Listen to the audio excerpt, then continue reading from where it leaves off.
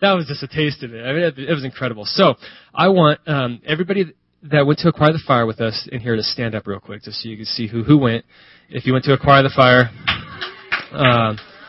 yeah, all right, excellent.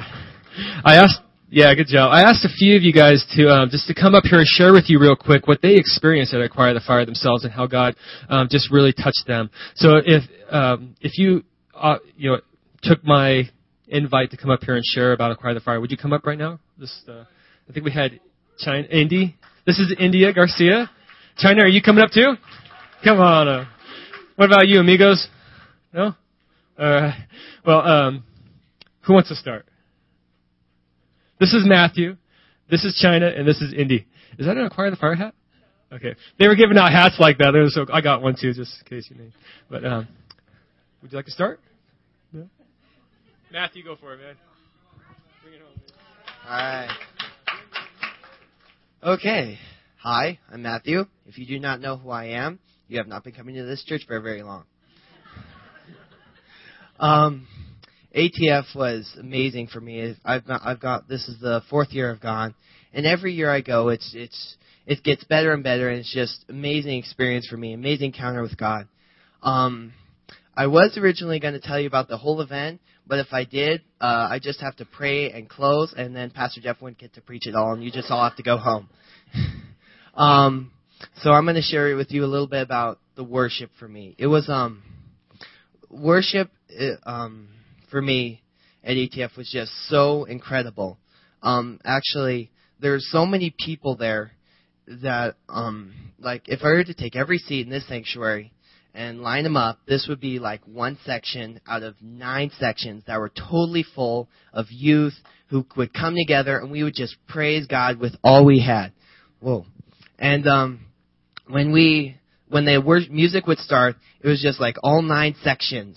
Well, all the backs, there's like front sections in front of the stage, and then there's all these back sections. As soon as the music starts, whoosh, all these kids just swarm to the front. And I spread out, if I were to spread out my arms like this is about, in this length of how long my arms are, there's about 5 youth. And so we're all trying to praise God. Yay! I'm so sorry. I'm so sorry. Praise you, Jesus. I am so sorry. Yeah. Sweat, and it's just the sweat and teens just praising God with all we've got was so amazing. God's presence was just so there. It is amazing when you just come together and just with a humble heart, you just praise God with all you have. He is so present. And in fact, at one point, God's presence was just so thick, I could taste it. I was like, oh my gosh, this is so awesome. You're amazing, God. And then it was incredible. It was like God's presence was just washing over us like a wave. I was like, oh, this feels so amazing. I mean, God is just so incredible, and I had an amazing year, and I love God, and I love what He does in our life, in my life. Thank you.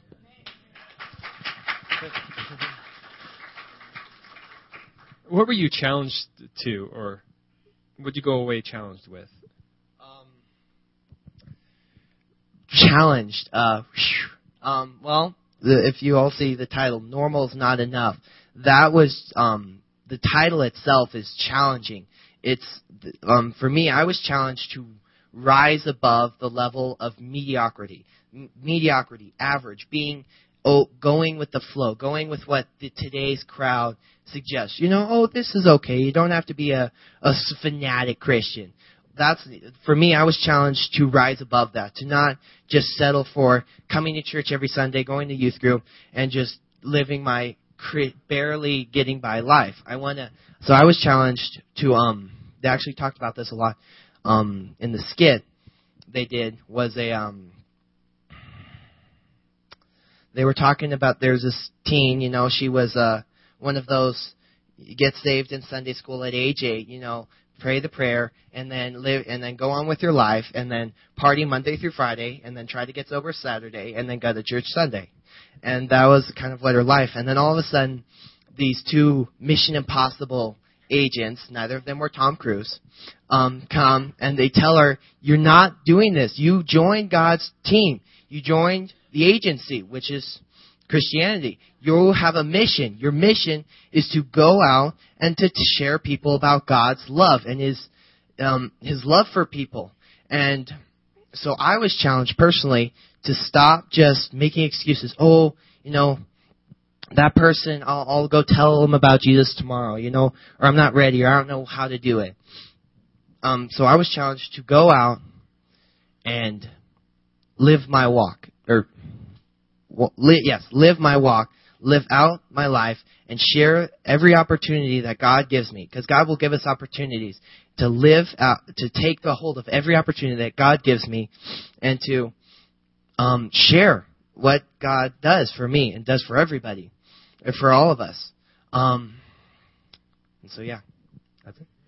Awesome. You ready for this?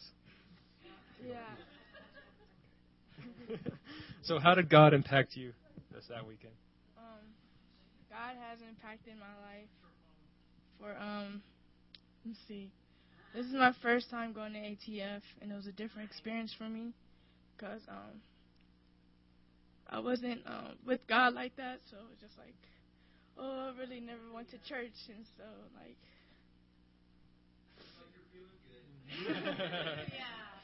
This is awesome. So you got saved recently, right? You gave your heart to Jesus recently? Yes. And what an experience. Yeah. These guys have been such an inspiration in our youth group. Like, they're so exciting. And if you want to play sports, look out. Don't play with these guys because you're in trouble. They could throw a football. So, yeah. Awesome. So, China, how did God impact your life this weekend? Well, He impacted me because He told me that, I have to stay on His mission, and I have to keep in contact with Him. That's right. I can't just, talk to Him once and then stop talking to Him. But, yeah, that's how He changed me. I haven't been talking to Him lately, and now I have to, keep in contact. Wish I had Him in my phone, just call Him up. But... 411 if you need some information. Yeah. 911 if it's an help, emergency. I could just call Him. But, yeah. Awesome. Praise the Lord. Guys, thank you so much. Praise the Lord. Real quick, I wanted to say India was the first one to respond to my call to stand before everybody and give her testimony about the weekend. So I just wanted to give her the poster from this weekend. It's been open. So I wish it could be more, but awesome. Guys, thank you so much again for what you did to support our youth group, and continue to do so in prayer and stuff. If you look in your bulletin real quick, just a little plug. We're doing some caroling again this year. Every year we go out and we do caroling, but this year we're going to try to do it as a fundraiser for some other events next year. We're looking at maybe going going to a camp or maybe even going on a mission trip. So this will all be carried over into 2012. But we're going to be going around doing some caroling, and we're going to be passing out a clipboard next weekend. But if you want your name on the list to have somebody for us to sing to and share some Yuletide teenage joy, just give me a call here at the church. The phone number's on the bulletin there, okay? So thanks again for everything that you guys do for us. Okay? Be blessed. Thank you so much. Praise the Lord. It's good to hear from these girls. Thank you. We're going to kind of shift here. On your chairs when you came in, there was a little folder. I hope you found that. It says Padina on it. This week is and last Sunday specifically, we're carrying into this Sunday, the recognition of the International Persecuted Church. And so I'm going to show you a video this morning, and then we're going to spend a little more time praying for those who are being persecuted for our faith. You're going to see the story of Padina's life here just briefly. So go right ahead. Thank you.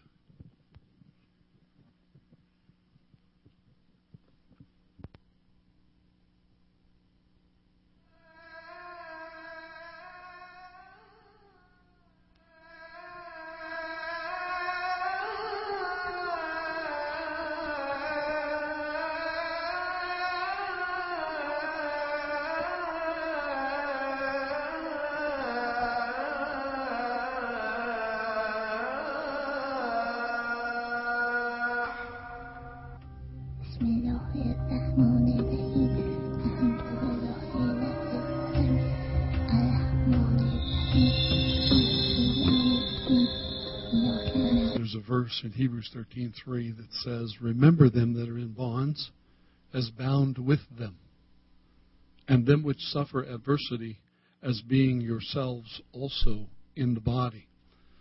We're one body. We may be distanced by geography. I think fairly recent estimates tell us that about 1,200 people per month are surrendering their lives for the name of Jesus. See, we have this comfort here this morning. So here's what I'm asking us to do, is to take our advantage of being connected to them in the body of Christ and pray. They've asked us to pray. The testimony that comes out of persecuted countries is we knew when we were being prayed for. We can't use your money. We can't use your passports. We can't use your stuff. We're in prison. But we know that when we're persecuted and we have this extreme peace and the ability to sustain our testimony under this kind of adverse condition and torture, we know that it's because somebody's praying for us. So for the next couple of minutes, we're going to rewind this a little bit and put it back, and you can just sit where you're at. I'm not going to ask you to pair up. I just want to ask you to pray. You can pray out loud. You can disturb the person next to you. It's not a problem. We're going to play the music over and pray. And let me suggest a couple of things to pray if you don't know what to pray for. One, pray that your and my heart will be sensitized to the need, that we won't become dull, that we won't become detached, that we won't become disinterested. Pray God will help us be sensitive to the body of Christ around the world, even though we don't see it very often. Two, pray for someone specifically. You may not know their name, but there are lots of Padinas and moms. There are lots of those in Chinese prisons. Chinese pastors, when they talk with each other, this is what I've heard. They ask each other, how many years have you spent in prison? And if the pastor says, I've never been in prison, they said, then you don't qualify yet. Because in China, if you actually share your faith, you become public, you will go to jail. And so they qualify the pastors by how long they've been in prison. And we've heard testimonies about pastors in prisons of 300 or more population ending up leading all the prisoners to Jesus and then asking them, pray for me to be transferred to another prison because there are others who need to hear. How will they hear unless somebody is sent to them? And the only way to be sent to them is to be incarcerated with them. And so they see it as a privilege to go into difficult situations and present the gospel. Amen? You understand? We with it? Okay, so there's a couple things you pray for. Go ahead. And let's just play this song part, and we'll pick it up where she's testifying for Jesus. And you just spend some time praying, okay? وقتی که جوابو سری گرفتیم دکتر گفتش که فقط میتونم بگم یه معجزه شده چون هیچ اثری از بیماری MS نیست. چجوری میشه؟ شما خودتون گفتین که ایشون ترمینال بود داشت میمرد. یه معجزه است و به یه امام دعا کردین. شما کجا نشون دادین؟ خانم این شب یک معجزه است. این یک معجزه است. ما اصلا به هیچ امامی دعا نکردیم. به عیسی مسیح دعا کردیم.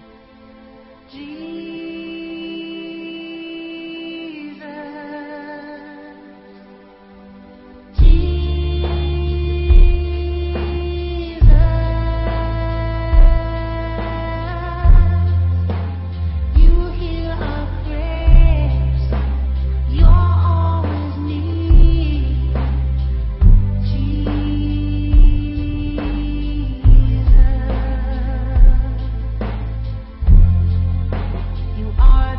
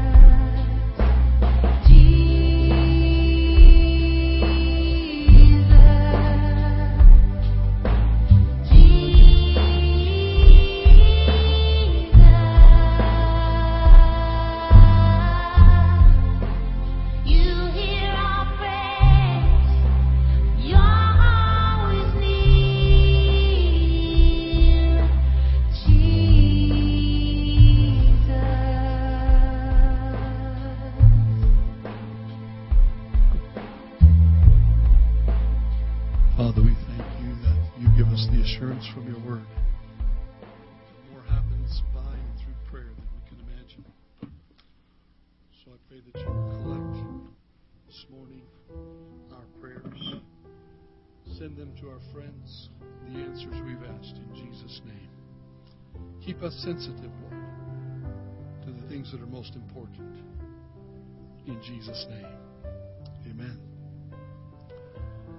If you'll notice, if you'd like to participate with Voice of the Martyrs specifically, this is a little reply card on the back of this. If you want to fill that out and drop it in the mail, they'll pay the postage for you. And they also have a free gift. You can select one of 3 things there that they will send to you. You notice on the back there's a picture of Richard and Sabina Wormbrand, who founded Voice of the Martyrs. And I was telling the guys at the prayer meeting last night that what a privilege it was for me to have Richard Wormbrand preach in Big Bear Christian Center back in the early 70s. I had no idea who I was standing next to.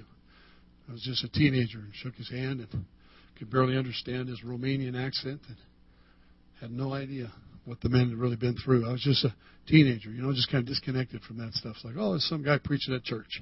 Had no idea. Had been in prison 14 years or more and persecuted for his faith.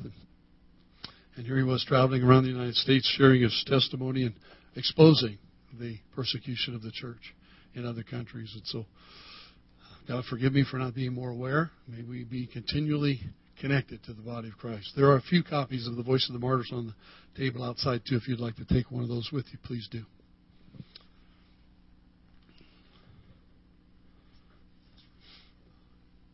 Did we already start this thing? Okay. Well, welcome to the middle of the recording.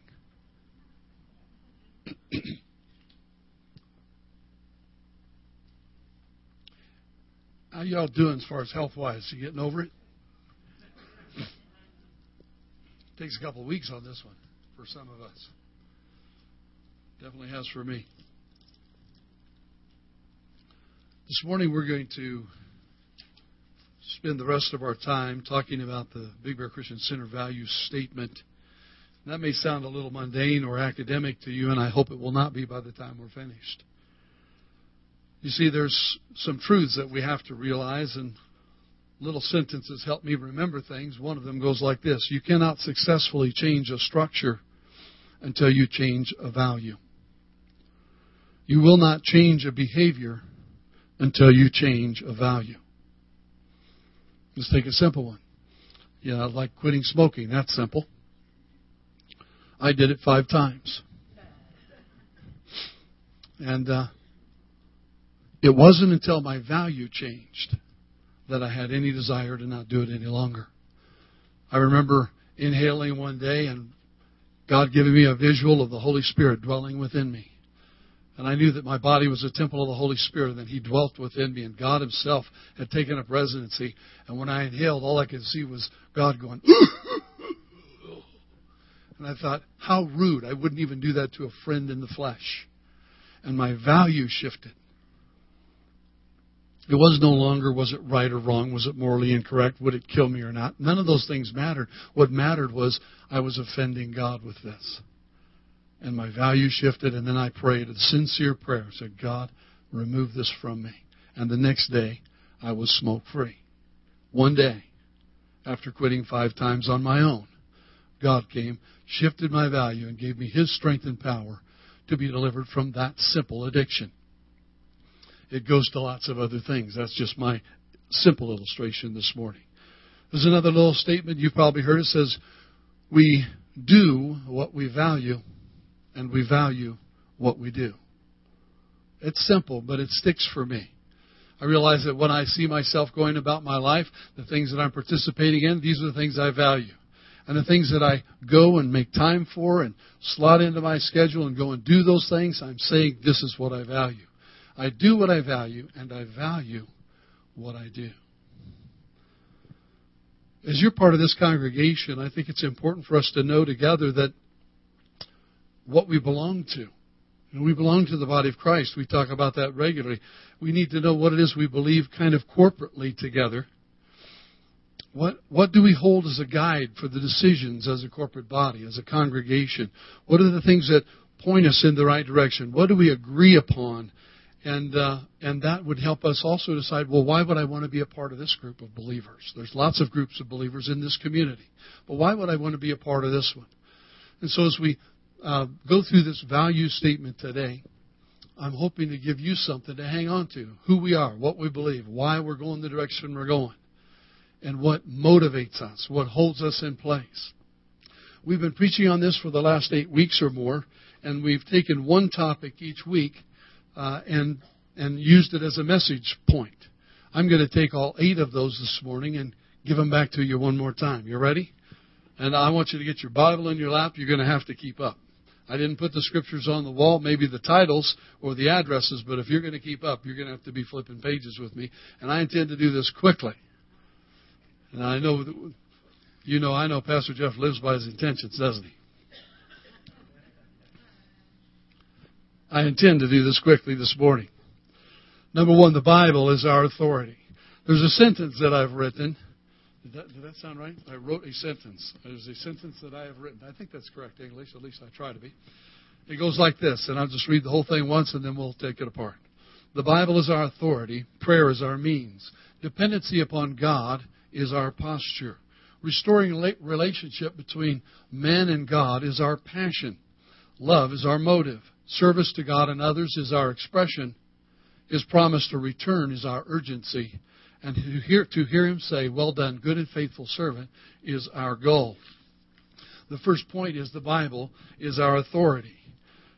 And I'll read what you'll probably see behind me. The Bible is inerrant and will be our final authority for truth, ministry, and life. We should agree to hold each other accountable for obedience to the Bible as an expression of the lordship of Christ in our lives. This is what I like about our life groups. It's a place for holding one another accountable. You can't just live any old way you want all the time, slip in here on Sunday morning and slip out and nobody ever know what's going on in your life. You get into a life group and a small community of believers that represents the community of the Godhead, Father, Son, and Holy Spirit, and you spend time together and it won't be long. Everybody knows your stuff. And they know when you're doing well and when you're not doing well. And when you walk in and your face is a little pale and they go, whoop, that one's in trouble. And we begin to pray one for another and live it out. We should agree to hold each other accountable for obedience to the Bible as an expression of the lordship of Christ in our lives. What Scripture says, God says. And what God says in Scripture is to be the rule of faith and life in His church. Scripture, God's written word, is the final authority for all matters of Christian faith and practice. 2 Peter 1 says that He has given us everything we need for life and godliness in the knowledge of Christ through His Word. You know, the English and American Puritans said things like this. William Perkins said, the Word of God must be our rule and square whereby we are to frame and fashion all our actions. And according to this direction received thence, we must do the things we do or leave them undone. John Lightfoot said, this is the glory and sure friend of a church, to be built upon the Holy Scriptures. The foundation of the true church is God. Of the true church of God is Scripture. Cotton Mather said, the rule according to which conscience is to proceed is what God has revealed in the sacred Scriptures. William Ames said, it is the perfect rule of faith and morals. The Bible is our authority. Now, we spent time talking about it in the service weeks ago, and discovering the truth of where we got the Bible, how it was transmitted to us, why we can trust it. All those things still in place. The Bible is trustworthy. I remember getting up against people, and they say, there are errors in the Bible. Did you know there are errors in the Bible? I said, oh, no. You can't be true. I said, in fact, I do know that. In fact, I know how many. Which was a shock. Because everybody wants to say there's mistakes, but nobody wants to count them. There are over 150,000 errors in our English manuscript Bible. Does that shake your faith? Let me finish it this way. An error in the transmission of Scripture could be that one writer forgot to cross a T and another writer crossed it. And so they go, oh, there's a mistake.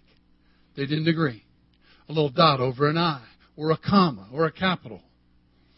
And when you take all 150,000 plus errors that are known to be in our transcripts today, not one of them changes the meaning of the Bible. Not one. So I'm not afraid to say there are errors in the Bible. Of course there are. It's been transmitted by humans. We make mistakes. But God has preserved His Word alone and has made sure that no meaning and no instruction that He left for us is ever to be altered. We can count on the Bible. It's our truth for life. That's it for that one. I have 2 more pages on that one, too. We got to go to prayer is our means, is number 2. I told you I'm going to go quick. Okay? I'm going to go quick. Prayer is our means. I thought, prayer is our means. You cannot approach this topic without approaching the prayer life of Jesus. Think about it just for a moment. If you had no other foundation to go to, you say, what about the prayer life of Jesus? Jesus said openly, He stated, He's the Son of God. He is God Himself. And He said anything came out of His mouth was truth, correct? He said, I don't do anything I don't see my Father in heaven doing, and I don't say anything that I don't hear my Father in heaven saying.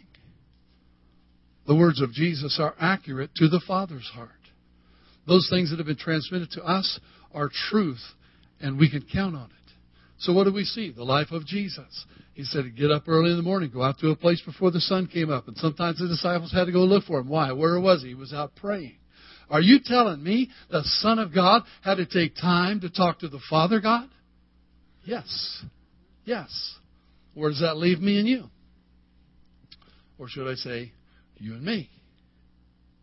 It leaves us in a very same place. Prayer is our means. See, in our culture, we're trained a lot of ways. One is to say that we can depend on ourselves. One is to say I can depend on my finances. Ooh, that changed in the last couple of years. The truth is we cannot make anything happen. Matthew 7, verses 7 and 8. Most of you shouldn't have to turn here. But because we have some that might need it, and you got your Bibles in your laps, Matthew 7. Verse 7. Jesus is speaking. Ask, and it will be given to you. Seek, and you will find. Knock, and it will be opened to you. For everyone who asks receives, and he who seeks finds. And to him who knocks, it will be opened. John 14:14. This is a powerful, powerful sentence from the Lord Jesus Himself. If you ask anything in my name, I will do it. Wow. Did He mean that? Well, didn't we just conclude that every word that came out of the mouth of Jesus is truth? And if Jesus said, if you ask anything in my name, I will do it, He was not joking. He was not misleading. He was not giving an optional statement for some and not for others. He was being concrete and conclusive. Across the page, 15:7. If you abide in me and my words abide in you, there are some conditions we need to meet. If you abide in me and my words abide in you, you will ask what you desire and it shall be done for you. E.M. Bounds, one of the great prayer leaders of all time, said, to God and to man, the answer to prayer is the all-important part of our praying. The answer to prayer, direct and unmistakable, is the evidence of God's being. It proves that God lives, that there is a God, an intelligent being, who is interested in His creatures, and who listens to them when they approach Him in prayer. There is no proof so clear and demonstrative that God exists than prayer and its answer. This was Elijah's plea. Hear me, O Lord, hear me, that this people may know that you are the Lord God. The answer to prayer, think about it, the answers to prayer that you receive is the part of prayer that glorifies God. Right? Doesn't glorify our prayer life. It glorifies the one who can bring the answer. Turn with me to 1 John chapter 5.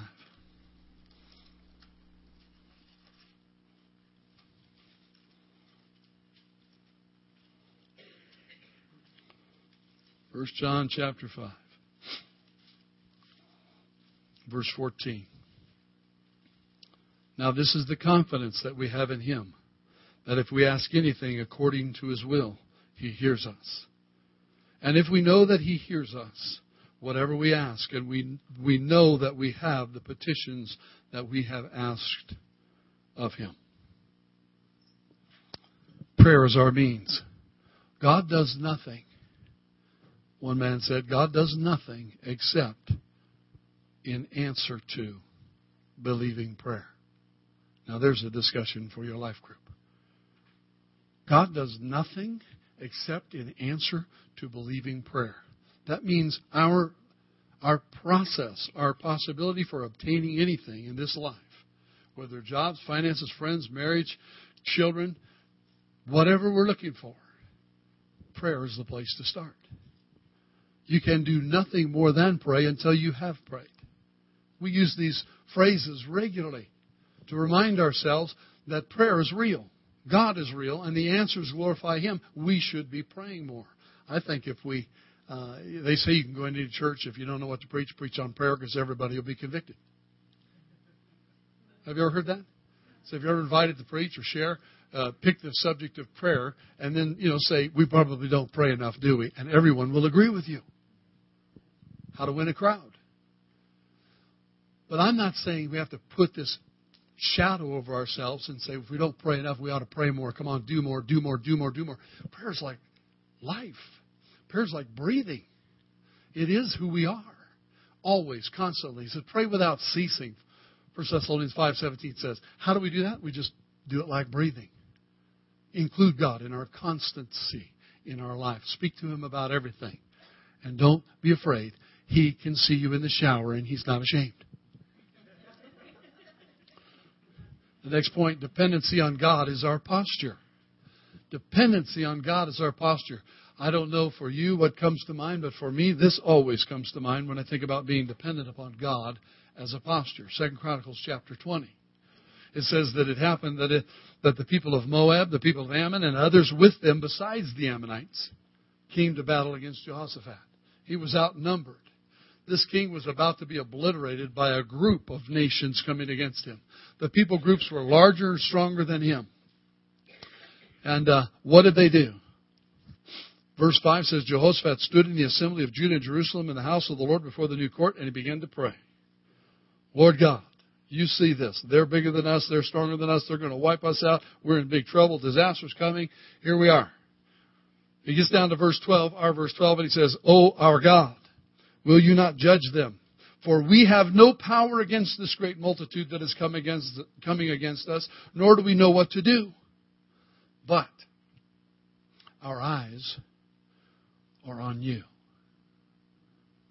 This is, for me, a depiction of the posture of dependency. Dependency on God should be our posture when we get up in the morning. We realize that we didn't take a breath unless He granted it to us today. We're not sitting here by anything other than His grace and His mercy. How many times should you have already been dead by this point in your life? Come on, think about it. I know I should have been found in a ditch years ago with a needle hanging out of my arm or some overdose or some malady or some accident. I've been in car situations where, and I've told those stories here before, where driving down the wide road in Moonridge and hit a patch of ice and my car sliding sideways on black ice, and the only thing in my view is one of those big asphalt rollers. And I'm thinking, that thing is not going to move. My prayer was not, oh Lord, I feel very dependent upon you right now.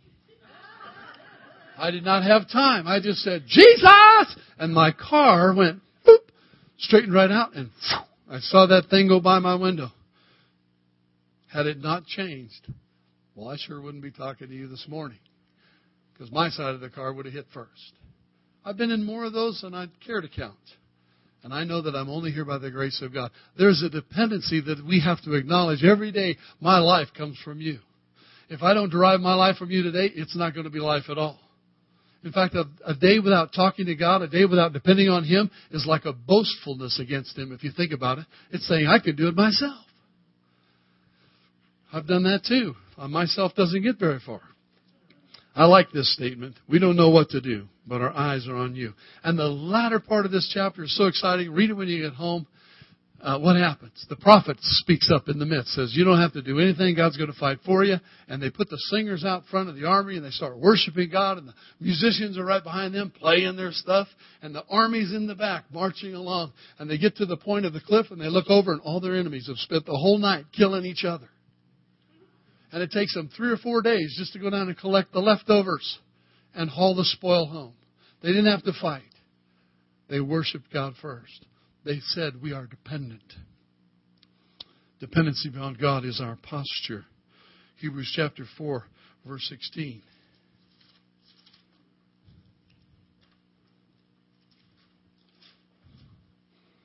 Let us therefore come boldly to the throne of grace that we may obtain mercy and find grace to help in time of need. The throne room is open. Prayer is our means. If we come in a dependent place and say, God, I see the doors open to the throne room. I'm going to come in and display my dependency upon you. I have a time of need. I need your grace. I need your mercy. And he says, come boldly. I made the way open to you. Every day you can come. Every moment you can come. And you can depend on me. I will not let you down. Some of us are very familiar with Proverbs chapter 3. Some of you could quote it for me. Verses 5 and 6 says, trust in the Lord with all your heart. Lean not on your own understanding. Boy, there's a key right there. Lean not on your own understanding. In all your ways, acknowledge Him.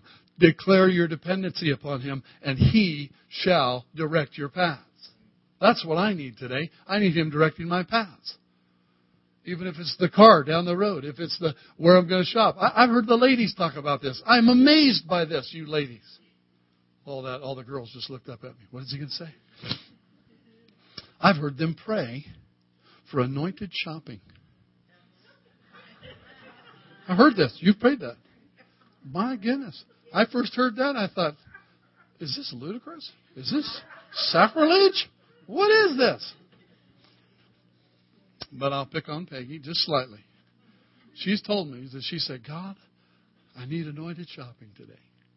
She can walk into a store and it's full of people and full of stuff, and she glances around, and as she's walking out, her eyes will direct to the bottom shelf of a thing way over there. And she'll go over there and find exactly what she wanted. On sale. With a triple discount or something. I've become a believer that God cares about everything. And if we declare our dependency on Him, He will direct our paths. In all your ways, acknowledge Him, and He'll direct your path, even to the bottom rack at a triple discount. Hallelujah. Why couldn't He do that? He's got somebody else that He's gotten a job who's making those things to get them on the shelves. He's got somebody else He blessed with a position to be there to sell it to you. He's got a kingdom business working, and He's got us involved in it. But will we declare our dependency upon Him? John 15, verses 4 and 5 says classically, Jesus said, I'm the vine, you're the branches. You cannot bear fruit outside of me. It isn't possible. Go out here to any tree, cut off a branch, and see if it's still there tomorrow. Well, the next day, right? It's not. It withers. It dies. We have to be in the vine. We are His children. Think about it. When you fill out your tax forms, what are the questions they ask you? How many dependents in your household? When God fills out His tax forms, which I'm sure He has to because the IRS spells their name G-O-D. That's who they think they are. There's probably a form that says, how many dependents do you have? He says, about 3 billion. I'm His child. We're all direct offspring. We're not second, third generation. He gives us being born again into His family personally and intimately and says, you're mine. And I can declare honestly before the IRS, I am His dependent. I'm His child. Restoring relationship between God and man is our passion. Think about this with me, will you? We are the blind man. I am the blind man whose sight was restored. Ours is the song, Amazing Grace. Because we used to be lost, but now we're found. We were blind, but now we see. I remember we sang that song in church not long ago, just before Donna Day testified to the goodness of her cataract surgery and how that she could see again. And I thought, how appropriate. She was blind. Now she can actually see the words. It was fitting in the moment, but it's true. All of us were blind. And now we see. We were lost, but now we're found. We are all the demoniac at Gadara. Delivered in our right minds. And he says, Jesus, I want to go with you in the boat. I want to go wherever you go. I'm so excited about my new life.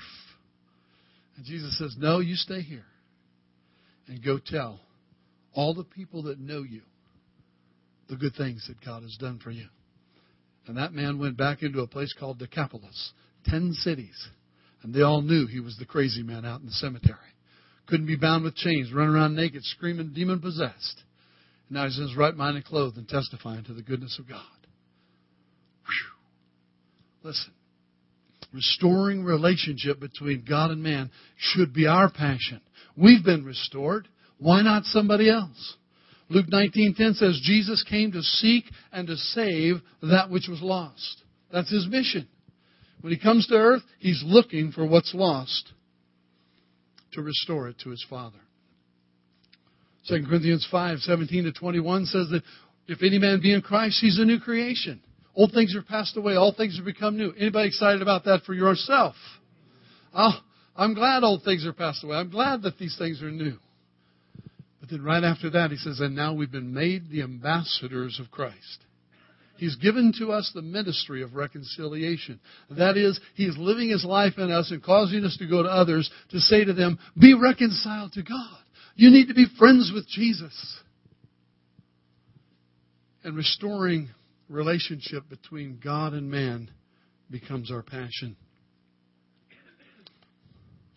There are 2 other scriptures. Go ahead and throw them up there.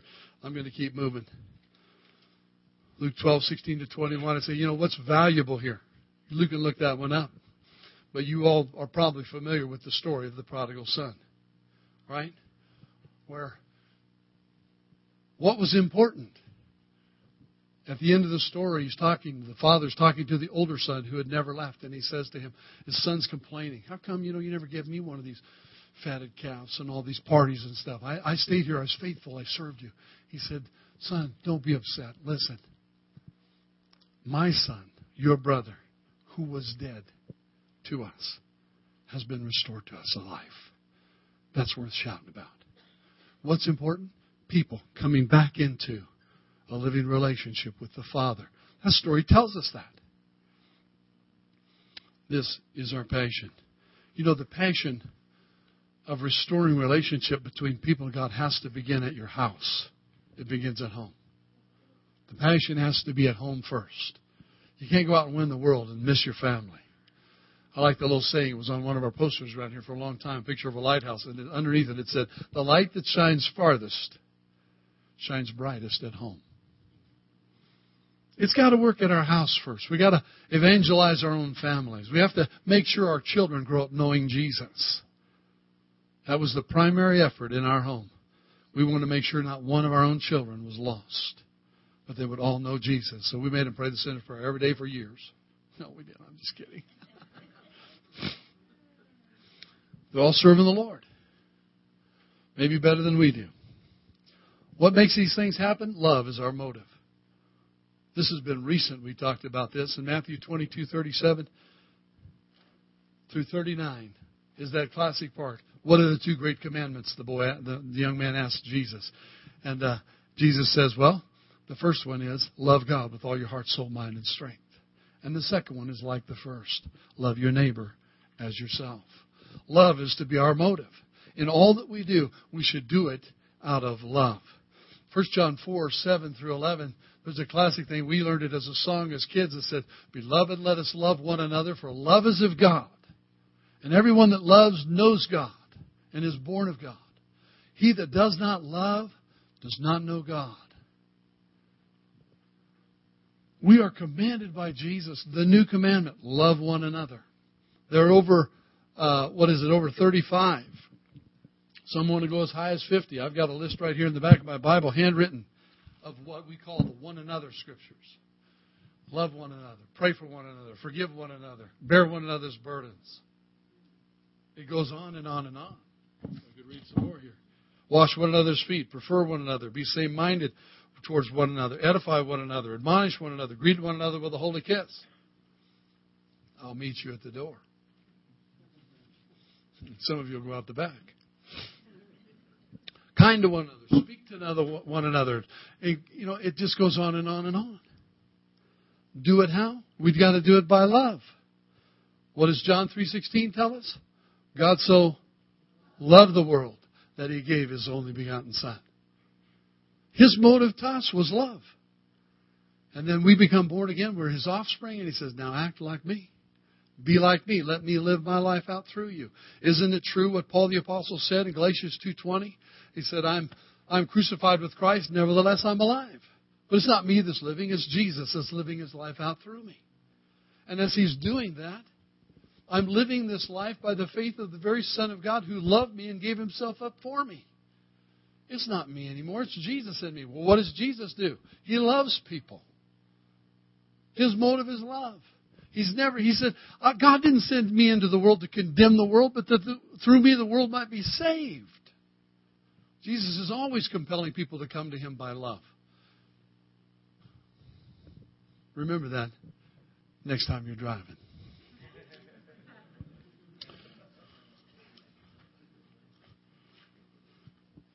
To give you an opportunity to love your enemies, which is the other driver. Isn't it amazing that the idiots are in front of us? And who's behind us? We're driving. You don't do that? I'm the only one.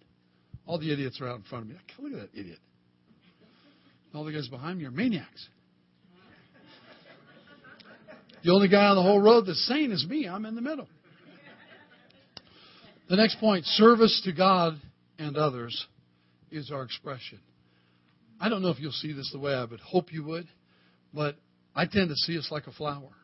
As the whole body of Christ, like this flower, it comes up and it has an expression. It has a fragrance. It has an appearance. It's lovely to look at. It's inviting. That's how we're supposed to be. And what makes us this fragrance? What makes us this likability? What makes us lovely to look at? It's that we're serving one another. It's that we're serving God and that we're serving others. We're not just serving God and leaving it at that. We're finding a way to translate this vertical relationship that we have with the Maker and our Creator and our Restorer and our Redeemer. We're finding a way to take that and move it horizontally to help others. We talked about this. Wherever Christianity goes and people really get saved, born again, and their lives are transformed, things begin to change in their community. Hospitals are built. Ministries of mercy are formed. Reaching out to the poor, the lost, the hurting, the leper, the outcast of society. It happens because love is a motive. And the next thing that has to happen is I have to find a way to serve. In John chapter 13, Jesus, we talked about this recently, washed His disciples' feet. Got up, put away the towel and the bowl, and He said to them, do you know what I've done to you? Nobody answered. Smart group. And Jesus is talking. Let's let Him finish. He said, today I have given you an example. Well, what's an example? Is an example a model for what you should do? What I should do? Isn't it a demonstration of how to? When I go to work for somebody else and they say, this is what we're going to do today, and I've never done it, I want them to show me. Give me an example. Show me the end product. Give me a chance to do it the way you want it done. Let me try and be completely satisfying to you as the one who's showing me. Give me an example. So there's the example. Okay, I'm going to do it that way. Jesus said, I served you. You call me Lord. You call me Master. And you're right, because I am. And yet, this is what I've done to you. I've knelt down and I've washed your feet. If I've done this to you, then you should do it for others. And He wasn't just focusing on washing feet. He was focusing on serving God and others. And at the end of that passage, Jesus concludes by saying this. If you know these things, happy are you if you do them. I could read it another way. If you know these things and you don't do them, unhappy are you. You know any unhappy people?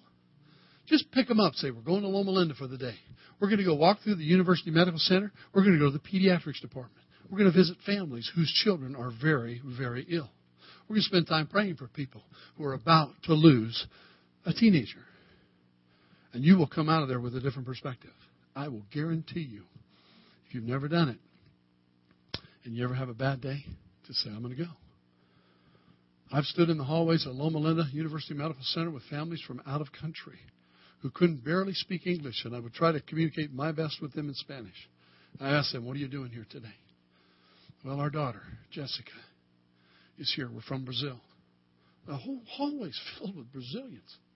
I thought, how did they get into the country? As I'm talking to them, they send the point person, the dad, over. And he and I weep together in the hallway because he says, if this doesn't work, it's the end of her life. We've tried everything. How old is Jessica? 12, 13. You feel it, don't you? What do you do in that moment? I'm not a doctor. I can't fix her. But I know the King of Kings. And I know the Lord of Lords. And I know prayer is our means. I know love is my motive. I know that service to God and others is my opportunity. I said, well, if you'll allow me, I'd like to pray with you. The Bible says if two would agree as touching anything on earth, our Father in heaven will do it for us. How do you feel about that? Tears streaming down his face. Yes. The family gathers, and I've got a whole bunch of new friends. And we pray. God, restore. God, do the miracle. God, touch these people who are the physicians in this place who also call upon your name. And their desire is to manifest the truth of your healing power. Use them today in Jesus' name. Why can't we serve others so simply? Get outside ourselves and learn how to do it. Luke chapter 6. I don't have eyes in the back of my head, so I have no idea if I'm keeping up with my own PowerPoint.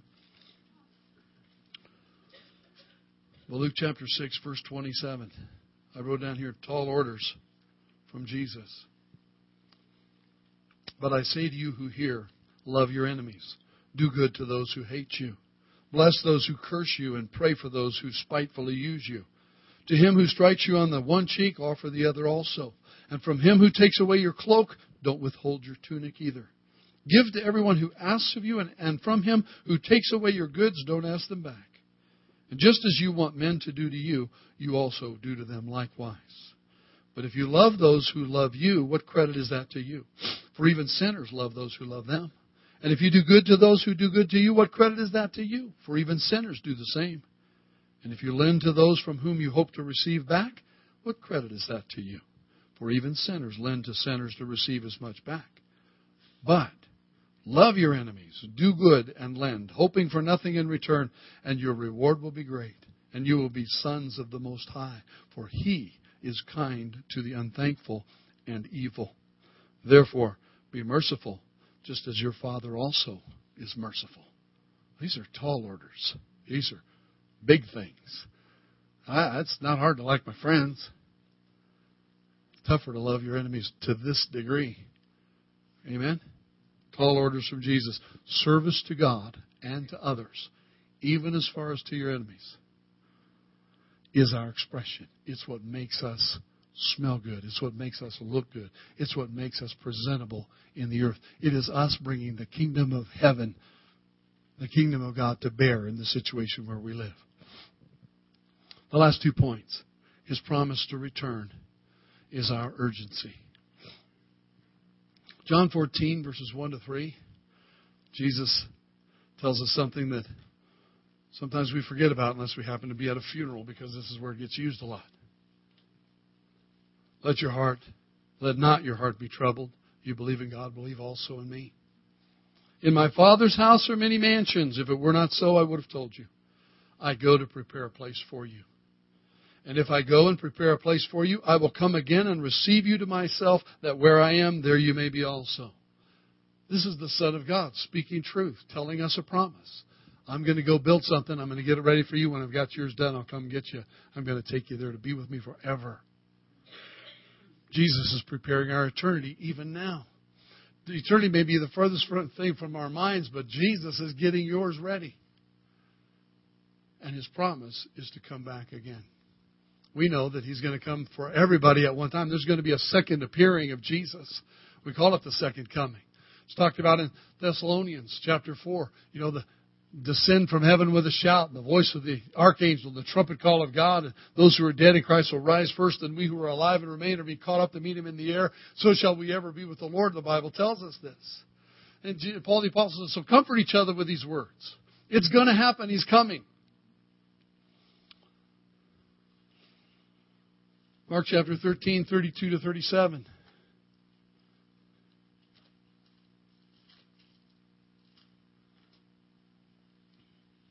But of that day and hour no one knows, not even the angels in heaven nor the Son, but only the Father. Take heed, watch and pray, for you don't know when the time is. It's like a man going to a far country who left his house and gave authority to his servants and to each his work, and commanded the doorkeeper to watch. Watch, therefore, for you do not know when the master of the house is coming, in the evening, at midnight, at the crowing of the rooster, or in the morning, lest coming suddenly he find you sleeping. And what I say to you, I say to all, watch. Watch. Be ready. His return is a promise. It will not be late. For some of us, His return will be personal. Right? You know what I mean? You're going to go to be with Him before He comes to get everybody else.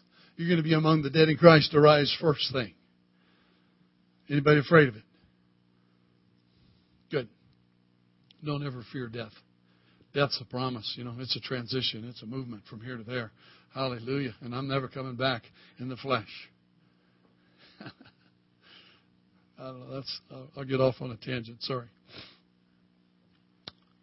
It should be an urgency. Luke chapter 19 is the parable of the minas. As they heard these things, He spoke another parable because He was near Jerusalem and because they thought the kingdom of God would appear immediately. Jesus knew that the kingdom of God would come now, but not yet, that there was a longer period until His final rule would be in place. And so He says to them this parable. A certain nobleman went into a far country to receive for himself a kingdom and to return. So he called 10 of his servants and delivered to them 10 minas and said to them, what? My version says, do business until I come. The rest of the parable tells how they did business and what they got in return for their work. And he came back and he held an accounting and talked to them about what they had done and then took away the one from the unfaithful servant. We know the rest of the story perhaps. If you don't read it this afternoon, read it this week. But his promise is, I am going to go away, but I am coming back. There should be an urgency about what we're thinking about on a daily basis. It gets hard, I understand. I don't get up every morning going, oh, I need to be urgent today. It doesn't happen like that for me. I have to focus my attention. You have to focus your attention. When we're reading the Bible and feel the compassion that's necessary, to be thankful and say, I was lost, but I'm found. Why shouldn't I tell somebody else? Ed was saying a while ago, he'd hold up a Starbucks card and say, hey, who wants this? How many people would mug him for that? Why? Well, it has an immediate tangibility that we might all appreciate. But when we talk about heaven and salvation, it's down there. It gets out of view. I can walk past my neighbors and say, oh, I'll get to them later. And then you come home from work one day and the ambulance is out front and you realize you missed your opportunity. And they may never know Christ. And that's eternal. That never ends. Whether it's heaven or hell.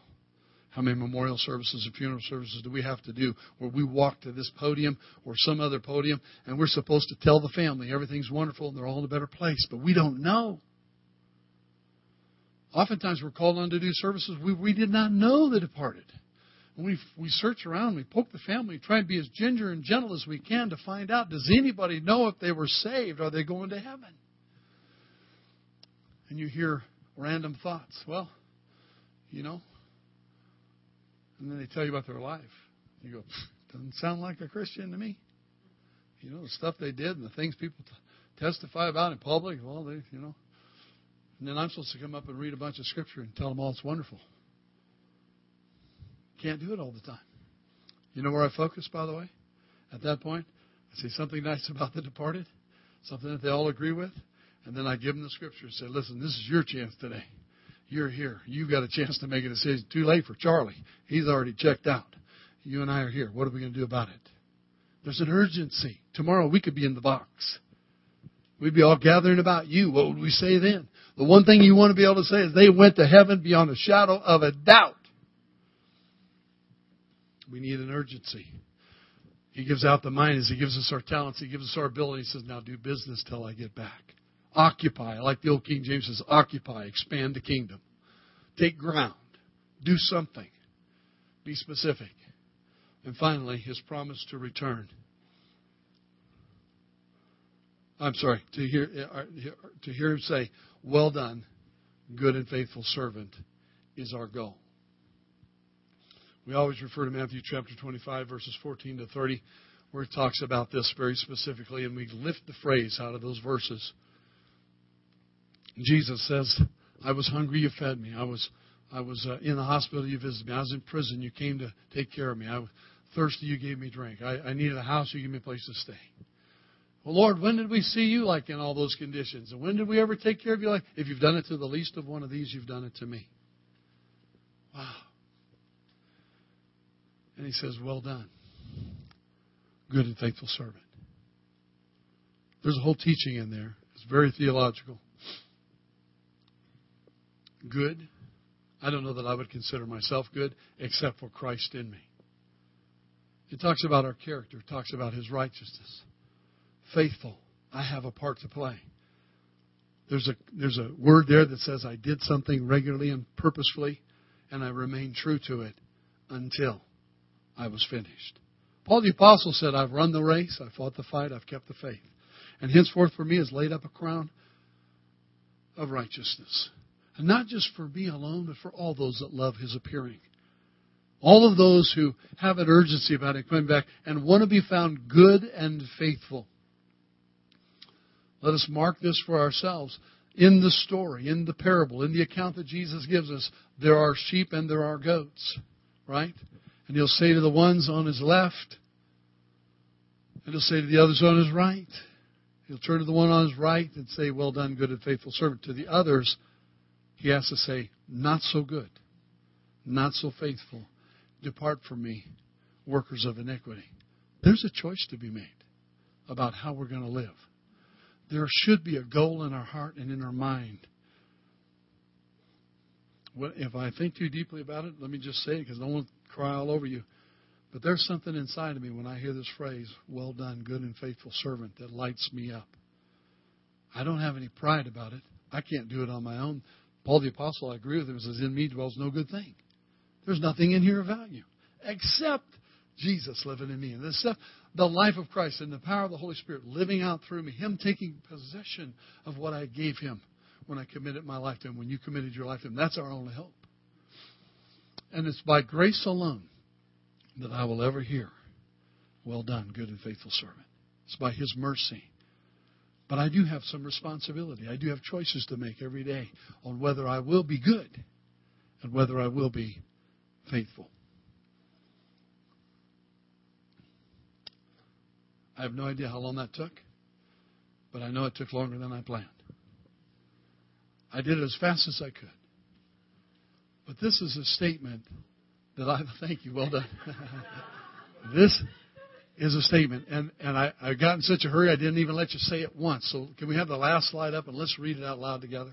I was going to make you do it all the way through, and because I don't have a screen like you do, I forgot. See, there I go again, being very imperfect. Say it with me. The Bible is our authority. Prayer is our means. Dependency on God is our posture. Restoring relationship between God and man is our passion. Love is our motive. Service to God and others is our expression. His promise to return is our urgency. To hear Him say, well done, good and faithful servant, is our goal. Do you know that probably less than 2% of all people in our country, maybe even in the world, have any kind of written plan for their life? I could say, do you have a written plan for your life? How many of you have written goals? How many of you have written down where you're headed, what you're here for, and what you're doing about life? Probably not many of us in this room would have anything written out. So what I'm offering you is something that's written out. I'm offering you at least a place to start. I'm offering you the opportunity to see that we together have these values, and we're going to make decisions. We're going to live by them. We're going to make choices. And this is going to be at least something we can hold on to together and say, you know what, I'm part of a group of people who love Jesus and have some very specific things to focus on. and I can agree with them. And if you disagree with them, write it differently. Bring me your copy. I think it's pretty well done. And I think the principles that can flow from these statements will help us know how to live day to day. So, Father, I pray that you'll begin even now to put this into our heart. That it won't just be words on a page, and it won't be a structural change, but it'll be a value shift. Holy Spirit, breathe life into these words, your words. Take what we've said here this morning, make sense of it for each one of us. Press it into us. Help us to be the good and faithful servants. In Jesus' name, amen. Now, they didn't get handed out, so what I'd like a couple of helps on the back. There's a stack of single 1/3 sheets out there and a rubber band that has this statement on it. Okay? I had them out before. We made extra copies for this morning. Would you please take one with you, put it in your Bible, or read it, memorize it. Make it like a John 3:16 challenge. See if you can memorize it. And Jim's got them right there. If he gets lost in the crowd, you'll get past him. But see him right there? You can't. He's just that little guy right there with the jeans on.